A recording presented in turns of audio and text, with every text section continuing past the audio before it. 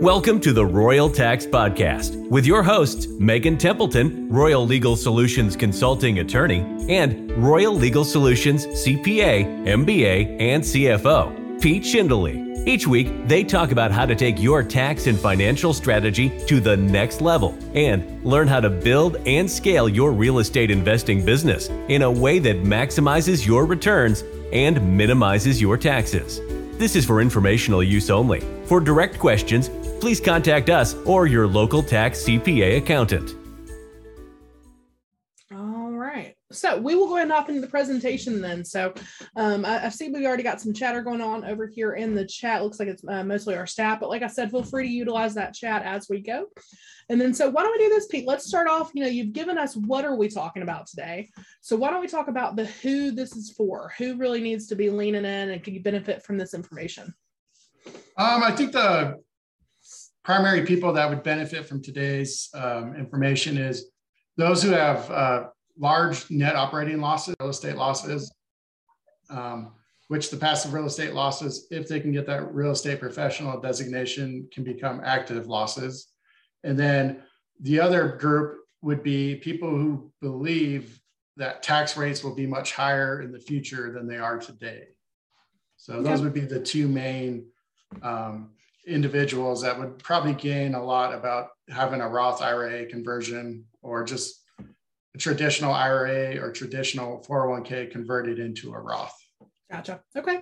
So tell us a little bit about what that actually means. I mean, what are the foundational pieces of that? I mean, and that probably has to lead into a little bit like, what would you use the IRAs for? When will we have these conversions, that type of thing? So if you wouldn't mind, just give us kind of a general background on it. Yeah. So a traditional IRA, a traditional 401k, that's when you contribute money into a savings retirement account pre-tax. So you put $1 in, it lowers your current taxes today. But when you get in retirement and pull those dollars out, it's taxed at whatever your income tax rate is in the future. So those are what the traditional IRA and 401ks are for. And those can grow significantly over time with the time value of money and with the way the stock market does returns. So you may not want to pull them out when you're older and in retirement because your tax rate could be double. It could be significantly higher. So one way to avoid the future tax rate is to do partial conversions today or over the course of the next 10, 20 years, depending on your investment timeline. And the reason you want to do those partial conversions is you will have to pay today's tax rate or tomorrow's tax rate, depending when you do that conversion, but you'll know the hit that you're going to take tax-wise. And then when you're older and pulling those money out in your retirement years, hopefully, those dollars have doubled or tripled based on your investments, then you get to withdraw those tax free. Okay. So you have a little more control on planning what your taxes are because you have more of the knowing aspect. Okay. You don't have to convert the entire amount. You can do partial conversions, which is what we're kind of focused on today. And the reason we like the partial conversion is, let's say you had a net operating loss of $30,000.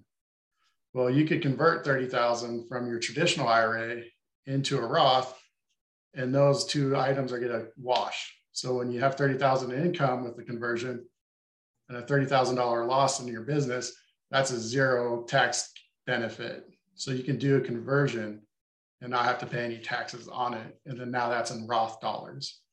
And you could put those in a Roth solo 401k, which we've talked about in the past in previous episodes. Okay.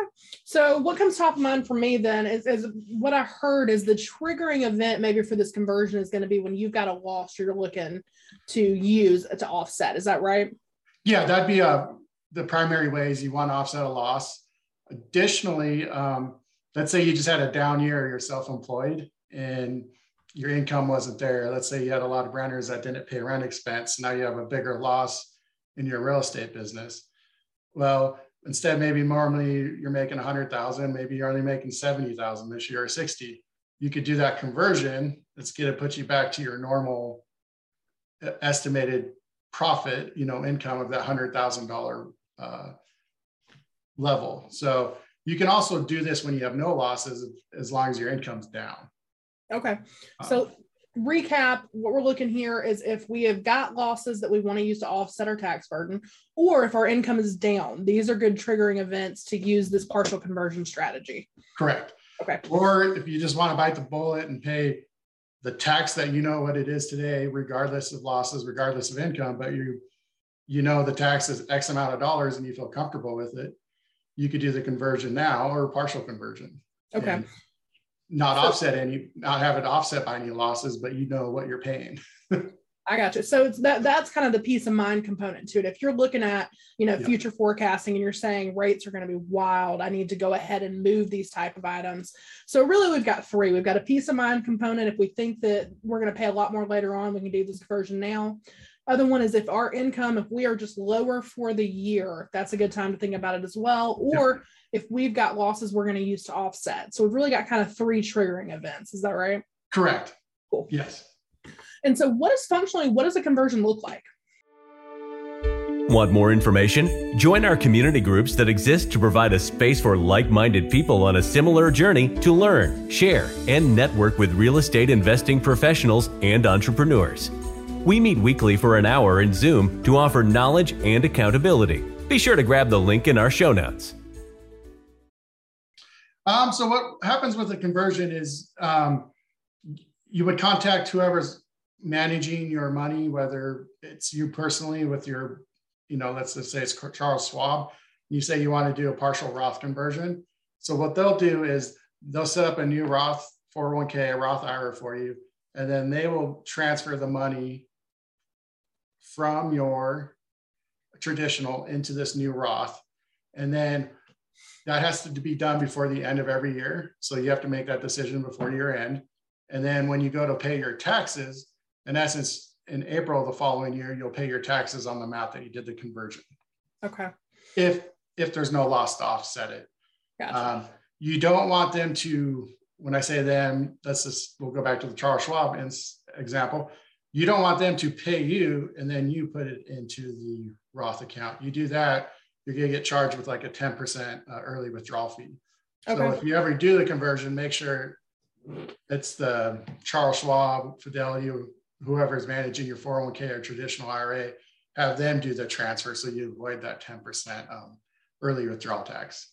Okay, that makes sense. So from the way I'm looking at this, then we've potentially got probably maybe 4 parties, at least 3 involved. So we've got one is going to be myself. I've got to be looking at my situation, figuring out if this is a good triggering event. Should I go ahead and do this conversion? And maybe there's a financial planner involved in that as well if I've got one on my team that's advising. So that's possibly 2 parties. This third party is going to be my actual institution who's going to handle that conversion for me.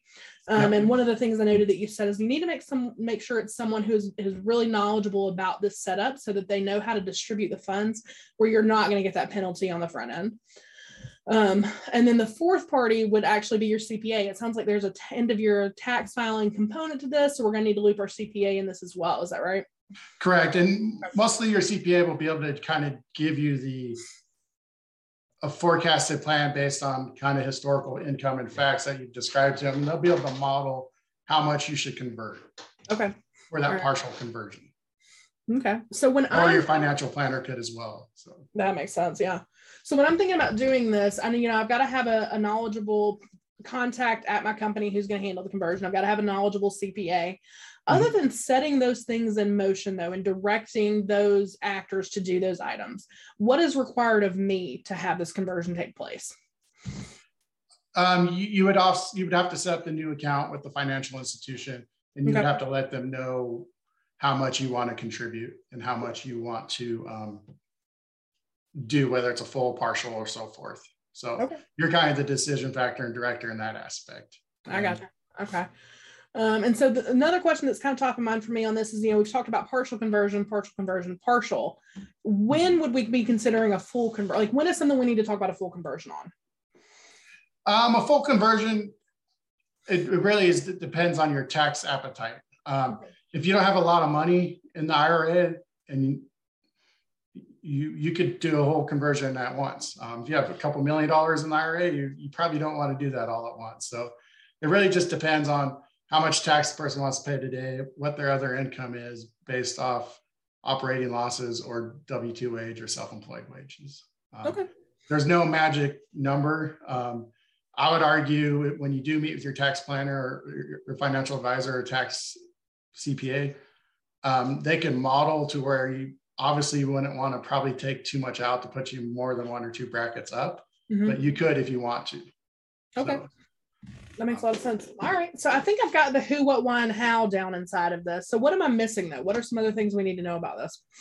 So when you do the Roth conversion, when you do take those dollars out after you reach 59.5 or even later, those are all tax-free. So you're not gonna have to pay income taxes on those. So as you set up your real estate business to where hopefully in 10, 20 years, you're making a lot in rents, and those will be passive income, or it could be active income if you're a real estate professional. Pulling out your requirement and distribution through the Roth isn't going to add to income. So your income tax isn't going to be your rental income plus your retirement income if you're pulling that out. Well, with a traditional IRA, what you pull out, that's tax, plus you're going to be also paying tax on your rental receive or income if you have it in your rental business. So the theory is when you're 10, 20 years down the line, tax rates are estimated to be much higher. You're going to be paying a lot more tax on 2 sources of income instead of just one. Okay. Well, I think that makes a lot of sense. Well, anything you think we should cover off on right now, Pete, before we go into breakout rooms again? Again, when you do the Roth conversion, you can't touch the money for 5 years. Unless you become 59.5, then you're able to pull that money out.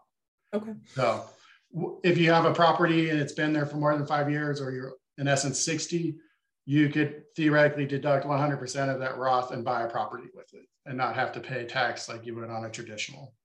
Okay. Well, that sounds great.